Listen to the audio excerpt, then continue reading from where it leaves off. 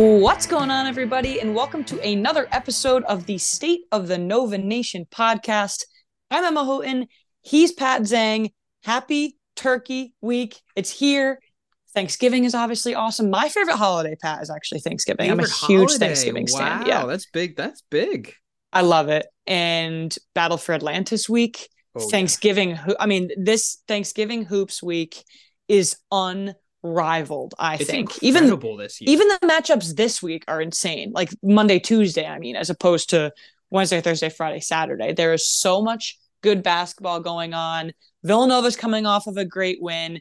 They got a huge matchup coming up. We've got a lot of fun stuff to talk about today.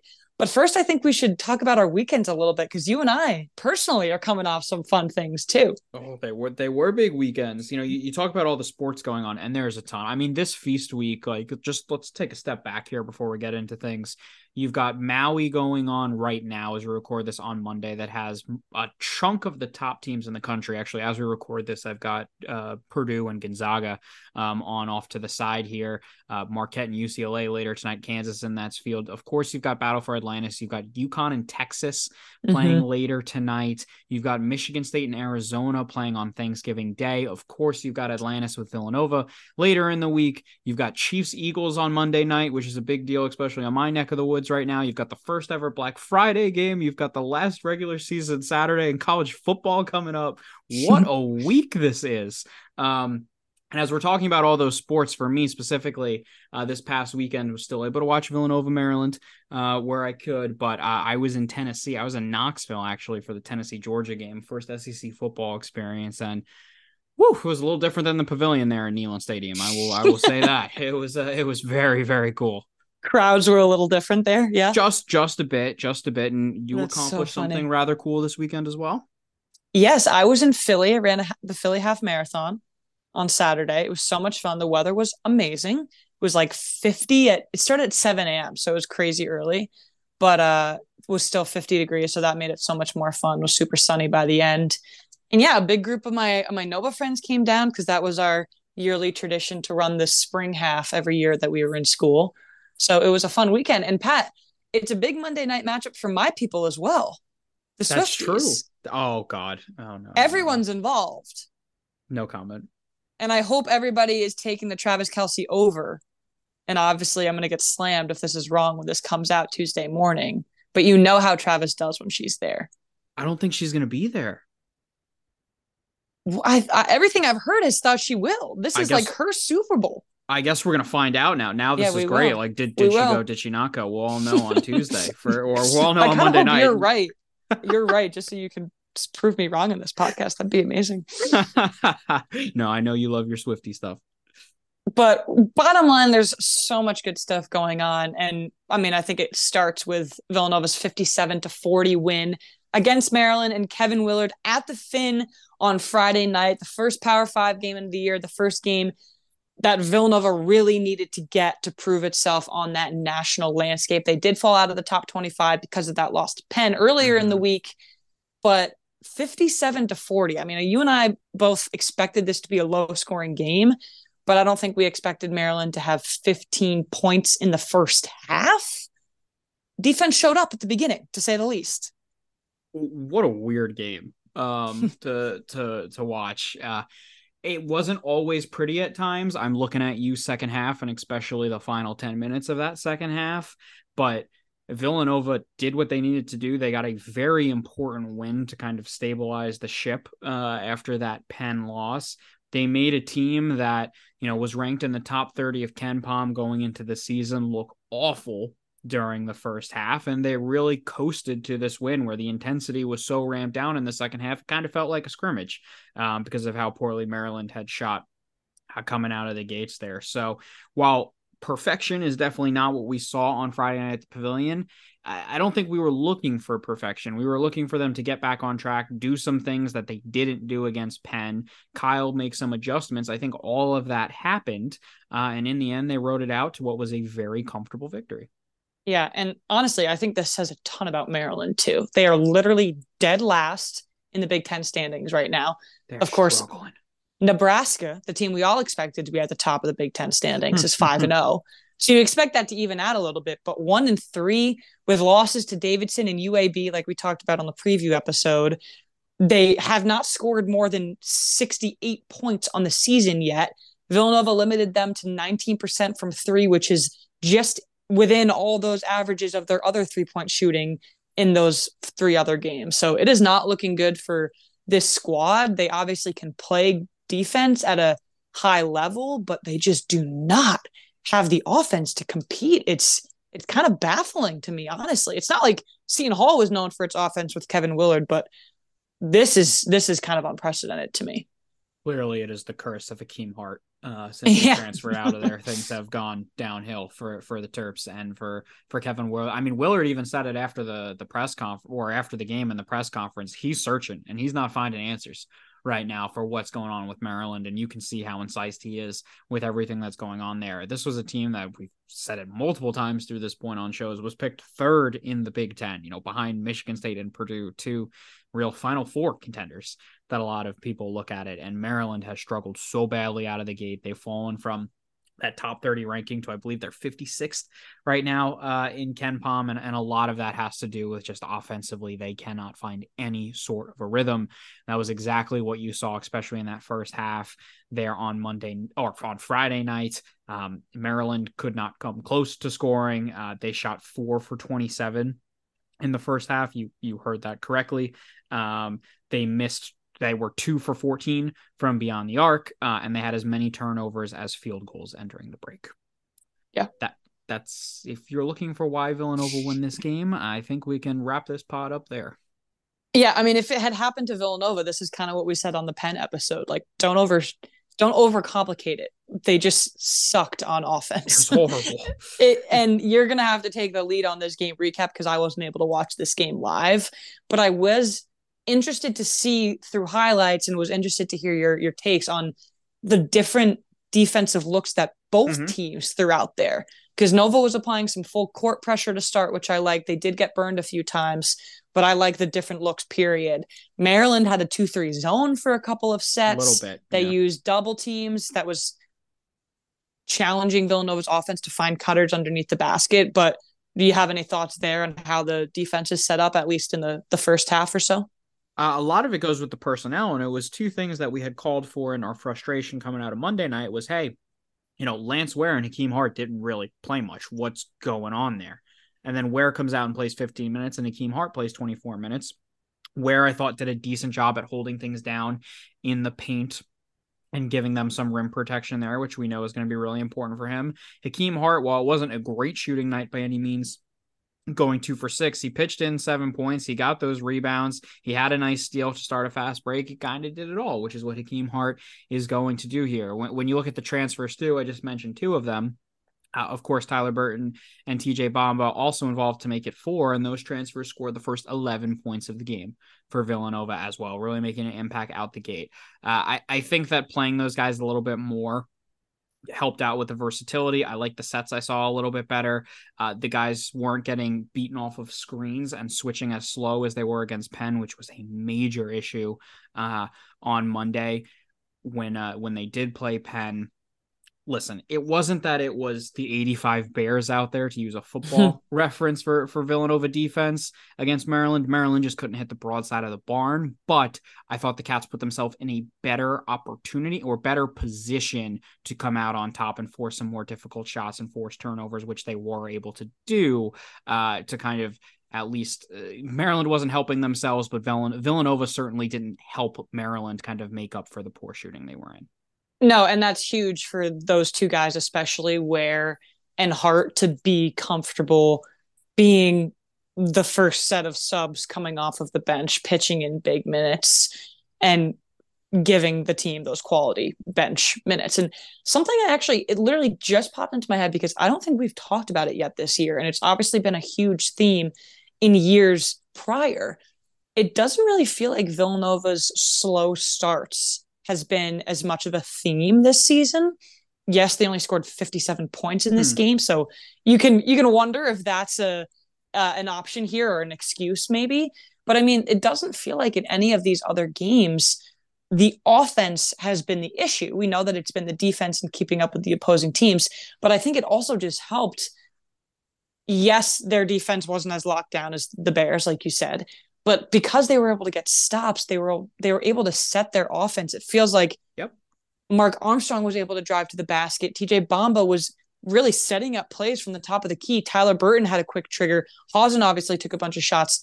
It opened the playbook for them because they were able to get stops. And maybe that was more reactionary to Monday night because it was coming off of a Penn game where they didn't do that at all. But it's nice that the defense was able to turn into offense so early on. I think it was really important that Villanova got off to a fast start in this game. In the first 10 minutes against Penn, Nova had 9 points. In the first 10 minutes against Maryland, Villanova had 23 points. That's the most points they've had in the first 10 minutes of a game thus far this season. And it was really important to hit the ground running after what was such a struggle. What helped ignited them too was Tyler Burton was really hot to start things off.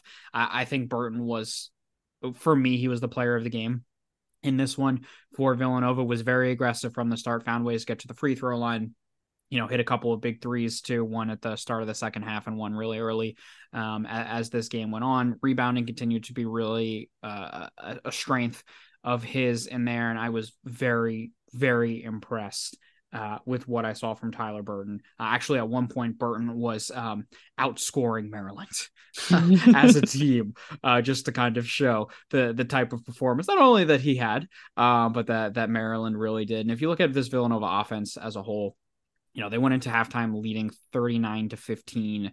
They made 13 of their 21 shots. They hit 6 threes. This was just night and day from what we saw against Penn. And while the script kind of flipped a little bit there in the second half, they really did enough in the first half where they were able to coast in those final 20 minutes. Right. And you don't love the 57 total, but they shot nearly 39% from three. The weaknesses that needed to be addressed are being addressed. This team is drastically improving from three. It's up to 35% now, and it's not just Brennan Hausen, who we all knew was the big returning 3-point shooter, or Justin Moore, honestly, to that same degree. So my question was Eric Dixon obviously had 7 points. I wasn't able to watch this live, and it's obviously hard to pick it up from highlights because it's selective highlights. Was Dixon as out of the picture on offense as it seemed like his box score provided? He was quiet. He's been quiet the last, or a decent chunk of the season now, I think it's fair to say. It hasn't been the best start for Eric this year, which I think is pretty surprising based off of the fantastic season he's had. I mean, his season high is 15 against Americans so far, which is a very healthy number. Was scoreless against Lemoyne, had 12 points against Penn, but really wasn't involved on offense. We were talking about how we wanted to see him have more touches in the paint, and then you had just mentioned his performance here against Maryland. He touched the ball a decent amount. I think Maryland really went into this knowing that they wanted to stop Eric Dixon, but it was pretty quiet from him. He still touched the ball around the perimeter a little more than I'd like to see it. He did step into 1 3 that he was able to make. He had probably 2 or 3 more opportunities where he could have put up a 3, but chose against it. Turnovers are definitely an issue for him. He had the second most of any Villanovan on Friday night. Nova had 17 as a team, which is way too many and more than double what they normally put up in a game here. So I think that was concerning, especially through the second half. But I want to see more from Eric Dixon. I need to see more from Eric Dixon as we go into Atlantis, because for Villanova to get to that full potential, and I think we both still really believe in this team, despite the disaster that happened at the Palestra about 7 days ago, Eric Dixon's got to be one of the focal points here. And he has struggled to come into that thus far this season, and we know it's in him from all the past performance. Right. And I wonder what the mindset is from him, because it is so surprising. And there are obviously so many more weapons around him this year than there were last year. And he was the guy last year. So I wonder if it's him just adjusting to his role without having to carry the entire offense on his back. But I think the frustrating thing to watch for us, and of course for him in it, is that doesn't mean that the team needs him any less, or that he can't be part of that offense. This team, we've talked about it a million times now, can run through its front court, and he can still be a primary scorer and a huge part of this offense. So it's interesting. I wonder, we know that Villanova is not going to really run any plays for him or design plays for him to get involved. It's good that he's getting touches. He needs to be taking as many shots as he can, because at this point he probably just needs to see the ball go through the basket more times than not. Yeah. But yeah, I saw that 7 points, and I think now, because it's been 3 in a row, it's something that is definitely noteworthy and a little like, I wonder if that's going to change. And if not if, then when is that going to change as Villanova starts to get into its really tough non-conference schedule? And he's going to draw a tough matchup against Texas Tech with a near 7-footer as well down in the paint. So the matchups are not going to get any easier. What's positive is that Eric Dixon scored 7 points, and they found a way to get scoring from people not named Justin Moore. Right. If we would have thought back to last year, like if Eric Dixon scored 7 points, this team would have been in major trouble because they just needed him to shoulder that burden. Tyler Burton comes in, scores 15. TJ Bombo, I thought, was very good in the first half, especially. Hit that first 3 of the game, was able to get to the basket and show off some quickness. He scored one underneath the basket too, which was probably like his 3rd or 4th try with all the rebounding with it. I liked what I saw from TJ in there. And then Hart pitched in some points off the bench as well. So I think it goes into the more well-rounded nature of this team versus last year, but need to see Eric continue to bring it forward to be more of a focal point. Yeah, and he had no problem doing that last year. And I think the fact that we're saying that now in almost every single game is just so different from last year. So that's a huge plus and a huge positive. The only other thing I wanted to ask you about was the turnovers that you mentioned, 17. I don't even remember the last time Villanova even came close to that. And the concerning part, and something different than what we've talked about at an earlier point in the season, is that every other starter besides Bamba had at least 2. Mm-hmm. There was a point, I believe it was that American game, where Villanova turned the ball over a bunch, but it was the bench guys. The 5 starters did a really good job of keeping the ball secure. Not the case. Was this because by the second half, the intensity had just kind of fizzled out entirely? I think that was a big part of it. And it's always difficult to question guys' focus for it, but it's really difficult to stay fully locked in when you're up 39-15 at half and the team you're facing is shooting like 3% from the field. It was not pretty in the second half. And again, I had said it earlier, but really those last 10 minutes of the second half, Villanova was outscored 21-8. So think about that. Maryland scored more than half of their point total for the entire game in the final 10 minutes of this game. I think that kind of showed where things were at that point. There was certainly some sloppiness that factored into it. I think Mark Armstrong flashed some of that potential that we love from Mark Armstrong. I mean, he had explosive. He had a couple of crazy explosive moves to get around the basket, but then you also saw the drawbacks where the turnovers came out and he led the team with 5 in it. So that's where I say, like, when I think back to this game, I'm not going to think of a masterpiece, but if we focus on the first half, at least you'll feel really good about it. Yeah, and it wasn't close. Like, no, I don't think this was a game that we ever thought was going to be this much of a blowout. It truly was never close. And I think that's impressive for Villanova to start with its first real serious opponent and do that. I think that's a big deal. Before a ball was dribbled this year, and it was based on just projections for all the teams, I thought that Nova was going to be in a tough spot to win this game at the Pavilion when we were doing our non-conference preview. Now we went into it, we saw those first couple games, and we talked about, Maryland has really struggled here. I think Nova's got them in a spot where they're ripe for the taking, and they absolutely did take advantage of that. But I think it speaks into the talent level that this Maryland team still can turn up to. I still think this can be a good team, but my God, it's been a rough start to the season, and it's just good to see Villanova capitalize on playing them at the right time.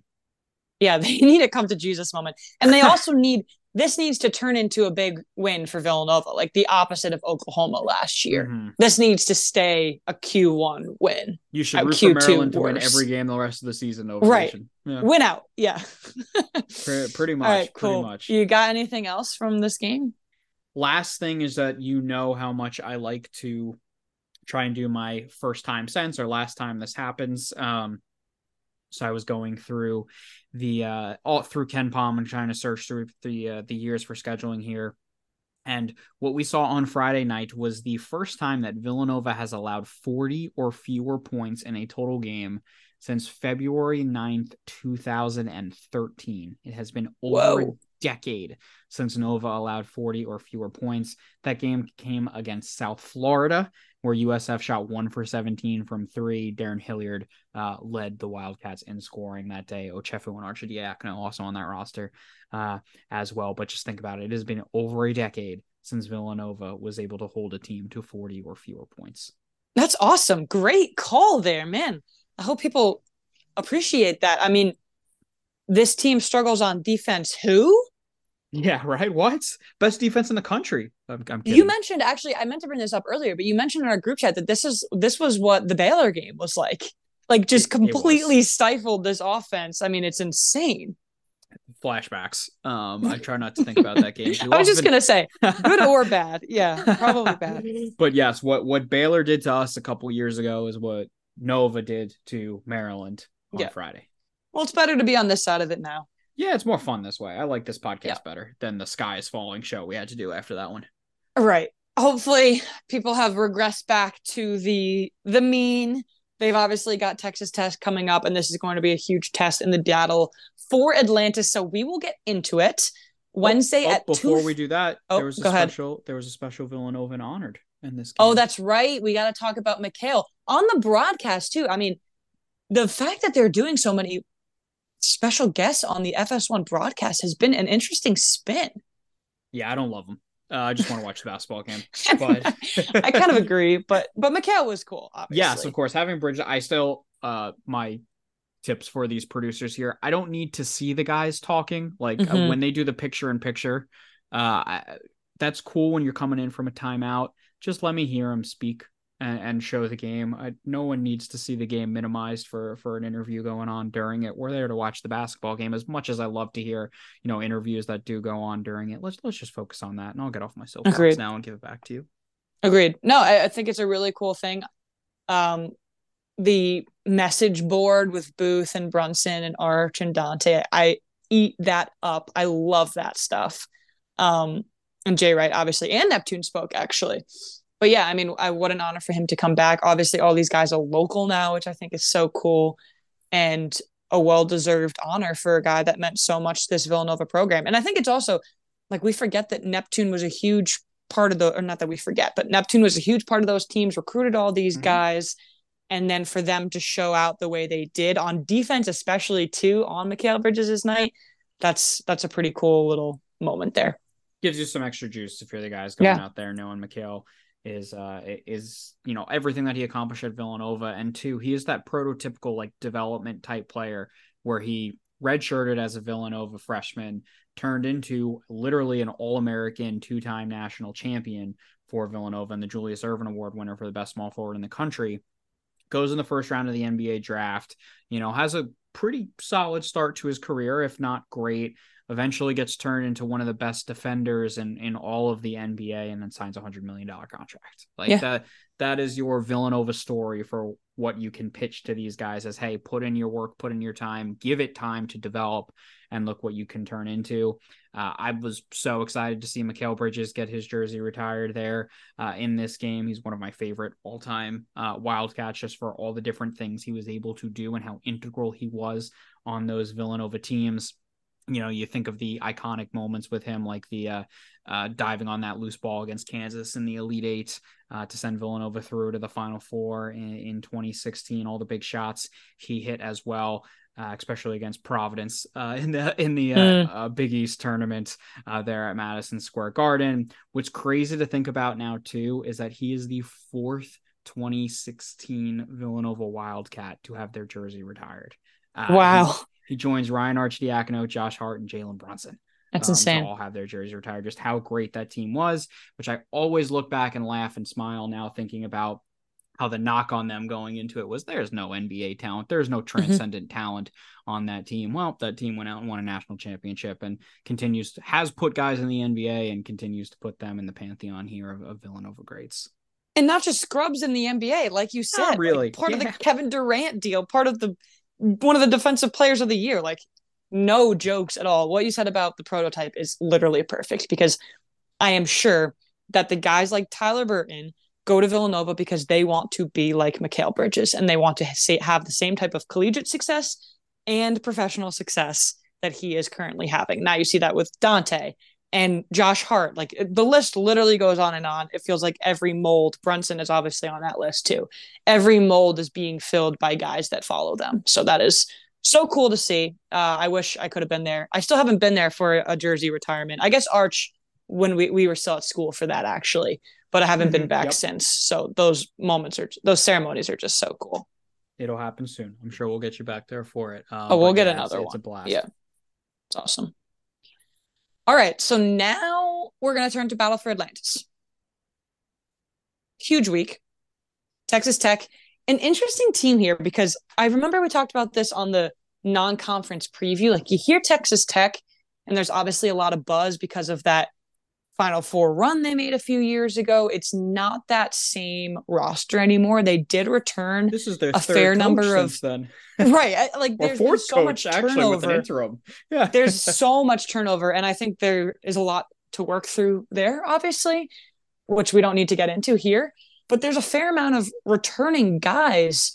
I think my biggest takeaway is that they haven't taken a huge leap to make up for some of the losses last year. Like their main guy's last name starts with an O.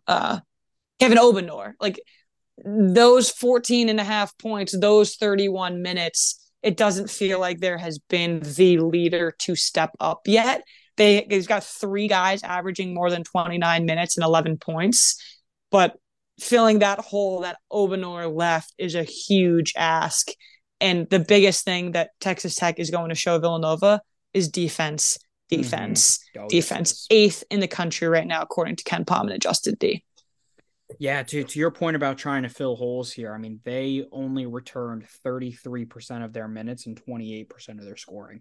Yeah. From last season. This was a complete turnover. And the turnover, as we mentioned, also was with the coach, with Grant McCausland coming in from North Texas, where he had done a really nice job there. It's very hard to handicap this game for Texas Tech, because while we've seen Villanova go up against Maryland there, they have played Texas A&M Commerce, San Jose State, and Texas A&M Corpus Christi. Not a ton of data to go off of in teams you think are going to be dancing come the NCAA tournament, though San Jose State isn't dreadful. And that was a good win for them. I think to your point about defense, they held both A&M Commerce and San Jose State to 46 points or below. They're not a great offensive team. They lost Jalen Tyson after the whole Mark Adams incident. He's currently averaging actually 20 points a game at Cal right now for them. So they're certainly feeling that loss right now. Pop Isaacs is probably their main guy to try and stop. And right now, he's a sophomore. He was an all Big 12 freshman team member from a year ago. Actually, a lot of fun to watch. Moves around really well, has some really fun passes and a range of passing opportunity or ability on top of it. But this is a team that has or can be and has been many times offensively challenged here, though they are one of the best defensive teams in the country. Villanova has a chance where if they can get some points rolling here, that Texas Tech may not be able to keep up. So I as difficult as a game this is, because Texas Tech is going to come out and try and grind you out on defense, I don't see a reason to say that Villanova cannot win this game. No, and I actually think it can follow a similar script to the way the Maryland game went. 2 similar built teams focused on defense, struggling on offense, don't have a ton of, I was going to say like quantifiable size, like similar to, they brought guys back, but those weren't the quality guys. They get size from Warren Washington. He obviously gives them 25 minutes and almost 10 points. He's a huge part for them. They're going to go to him a lot. And they will, but otherwise it's like the 6'6" and below guards. So I don't think this is going to be a huge size disadvantage for Villanova. And I think if they can find ways to score without relying on the 3, because that is what Texas Tech is going to immediately try to take away, they can run away with this game, because I agree with you that I don't think Texas Tech's offense can keep up. And I just don't think they have the plethora of weapons on offense that Villanova has. I think Villanova can war by attrition win that way. It's just if they become too reliant on that three, Texas Tech's perimeter defense could be what kills them. Play smart. You Yeah. can't have the 17 turnovers happen again. That cannot happen against Texas Tech. They will exploit that, and they will find ways to then get easy baskets off of it, which is what you can't allow. You need to make them earn their baskets here, because they are not a team that's otherwise going to really be able to punish you. I mean, it's 3 games. The sample size is tiny. They're shooting 21% from 3. They're in the bottom 10 in the country in team 3-point percentage right now. Their best shooters at 33% from beyond the arc right now, which is a little below average normally. And they've barely that Kerwin Walton has barely taken any threes with it. So most of their guys that actually take them are anywhere from 17 to 25% right now. It's that bad for them from beyond the arc. So you can't allow these easy buckets and these easy opportunities for them to get to the basket. Joe Toussaint's another decent player to keep an eye on as a scorer for them, likes to move around the perimeter and try and get to the basket, throw up. He's got a nice floater game in there as well, and was mentioning it there to you as you were going through that point. They are not going to be afraid to go down to Warren Washington in the paint, their 7-footer, and have him try and score for them there. Washington is a 6th-year senior on his 4th school, which is incredible. How old is that? Our age? I mean, really? He's going to be around our age. If he's not our age, he's a year younger probably.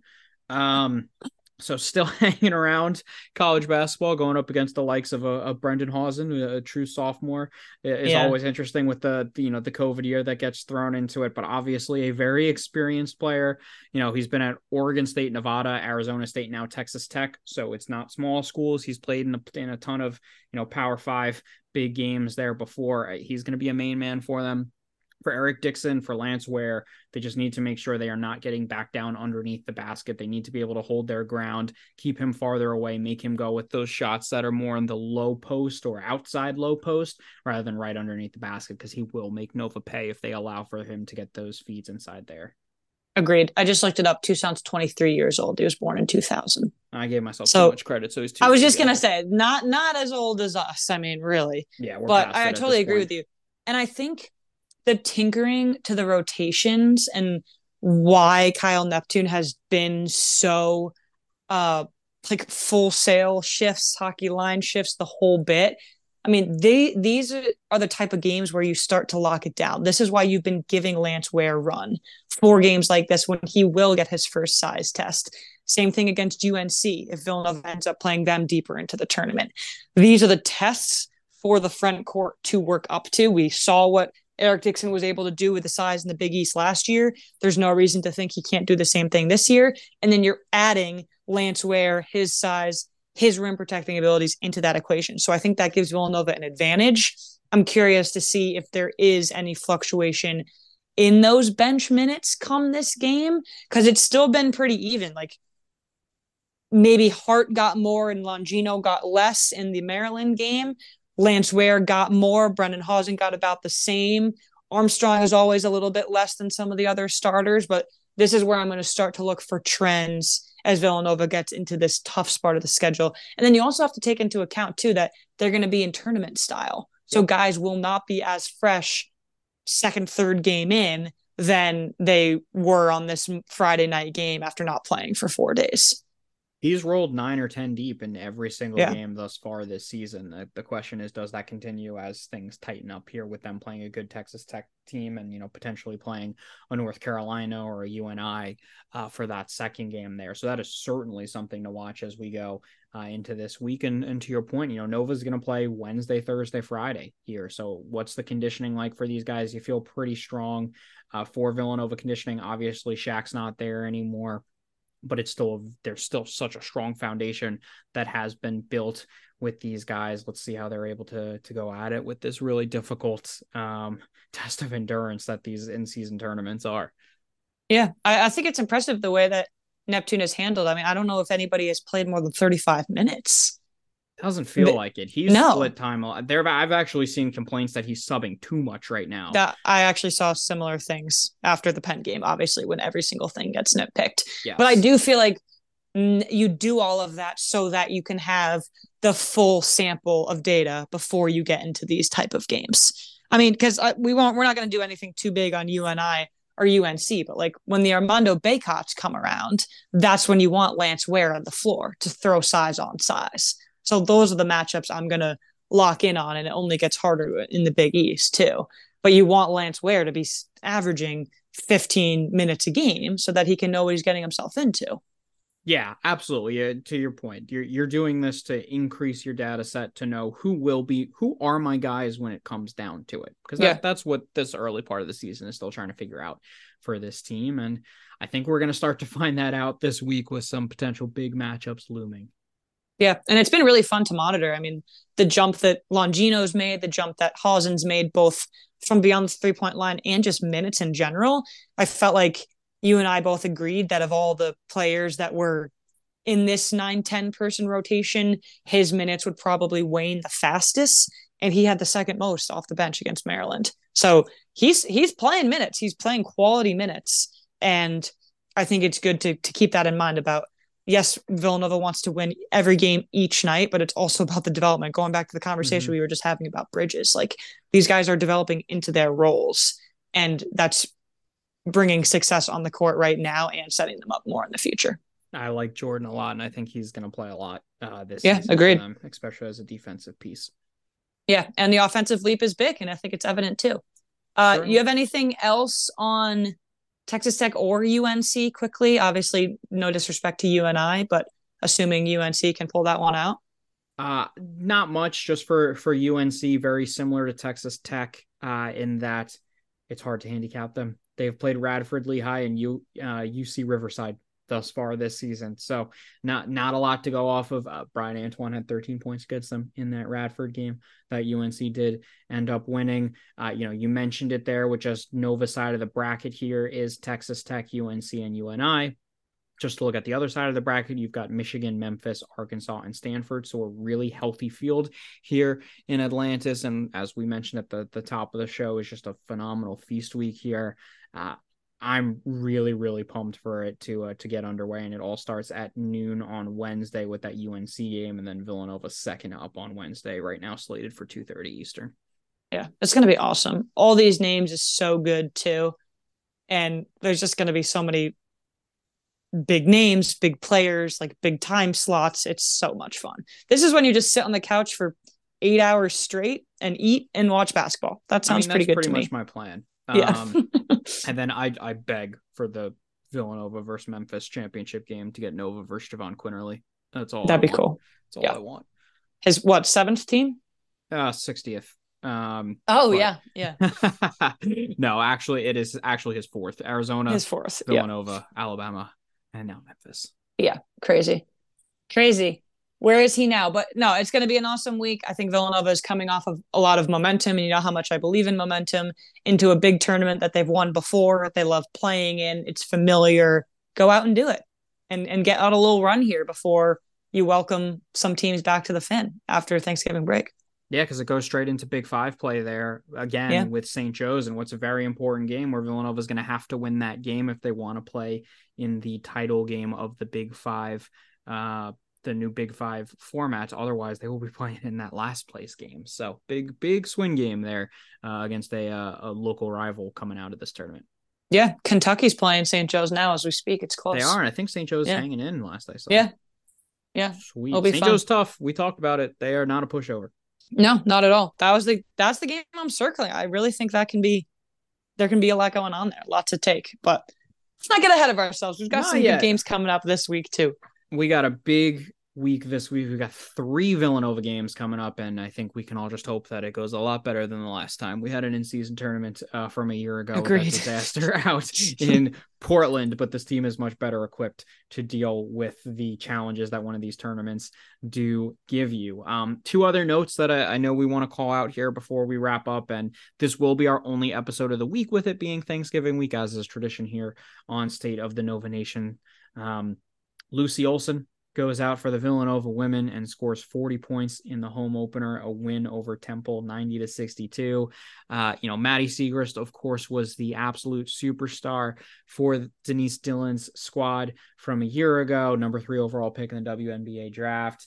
kind of overshadowed at times what Lucy Olson was able to do at the point guard position. This is now Lucy Olson's team, and my God, it's going to be fun. And we saw some flashes of that really here over the weekend on Sunday, where she dropped 40 at the Pavilion. Lucy Olson is an absolute stud. If you have not seen her play in person, please go out and do it. It is an absolute joy, not only because of how talented as she is, but she is literally smiling at all times as well. She is such a happy person. We are big Lucy Olson fans on the show, and it was great to see her do that.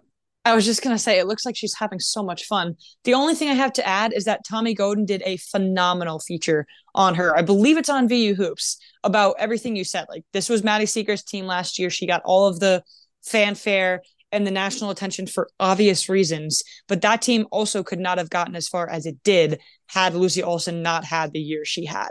So now she's stepping up into the spotlight this year. It's obviously not hurting her chances this year at all to get to that same type of level. So awesome. We hope for the same sort of success this year for the women's team as they had last year, because God, Dylan is a phenomenal coach. They've got some really talented players around them. Siegers's void is not something that is filled by one player or even two or three, but Lucy's doing the best she can. So far, she's doing pretty well. And shout out Christina Dolce as well, who I believe put up 18 rebounds in that game against Temple. So it's a really fun team. I know I always try and get out to the women's games when I can as well there at the Pavilion, and I implore anyone else that can to do it as well. Yeah, awesome. Other note too, Villanova football beat Delaware in the Battle of the Blue to take home the CAA title and lock in a spot and a bye in the FCS playoffs. They will host the winner of Duquesne and Youngstown State at Villanova on December 2nd. So the Cats in football also having a really good season. They are the 8th seed in the bracket. They do get a bye in a home game. Another really nice season for Mark Ferrante, who has done such a nice job coming in with this program after Andy Talley retired, takes home another conference title here, and Nova back in the playoffs. I was going to say they are on a little bit of a roll, Pat. You know more than me. I don't follow Villanova football that closely, but it seems like they're putting together good year after good year, like really, really solid play. They've ripped off a really good stretch here to close out the season. They are dangerous. They should be favored there against Duquesne or Youngstown State. The problem is that they were seeded up against potentially number 1 seeded South Dakota State in what would be a quarterfinal matchup. But hey, you worry about that if you get when you there. Get there. Yeah. So we will take where they are right now, and really, really awesome. And can't wait to follow along with that one on December 2nd. All the good things. All the good things. So much going on December 2nd as well. Wow. Oh, yeah. You could say that. You could say that too. That's pretty much everything I had to go through. Is there anything else you want to say? No, same here. So much good stuff. So much fun. Villanova in general, things to watch. And we'll be back next week for the Battle of Atlantis recap, which is one of my favorite episodes of the year, honestly. Assuming things go well, I should say. Assuming it doesn't turn out like Portland last year. Yeah. It should be fun. But all right, that'll do it for us here on the State of the Nova Nation podcast. Be sure to check out vuhoops.com for all your Villanova content all season long. Follow us on Twitter at SONNpod. Subscribe to the show, leave a rating as well. I hope everyone has a great Thanksgiving. Happy Thanksgiving, Nova Nation. Thank you so much for listening to us and, making us a part of your routine. We absolutely love and appreciate the time that you give to us, and we have a blast doing this for you guys. Hope it's a big week for the Cats as they do travel down to Atlantis to put on a good showing for Thanksgiving. Happy Feast Week, everybody. We will be back at it on Tuesday. And Nova Nation, that's a wrap.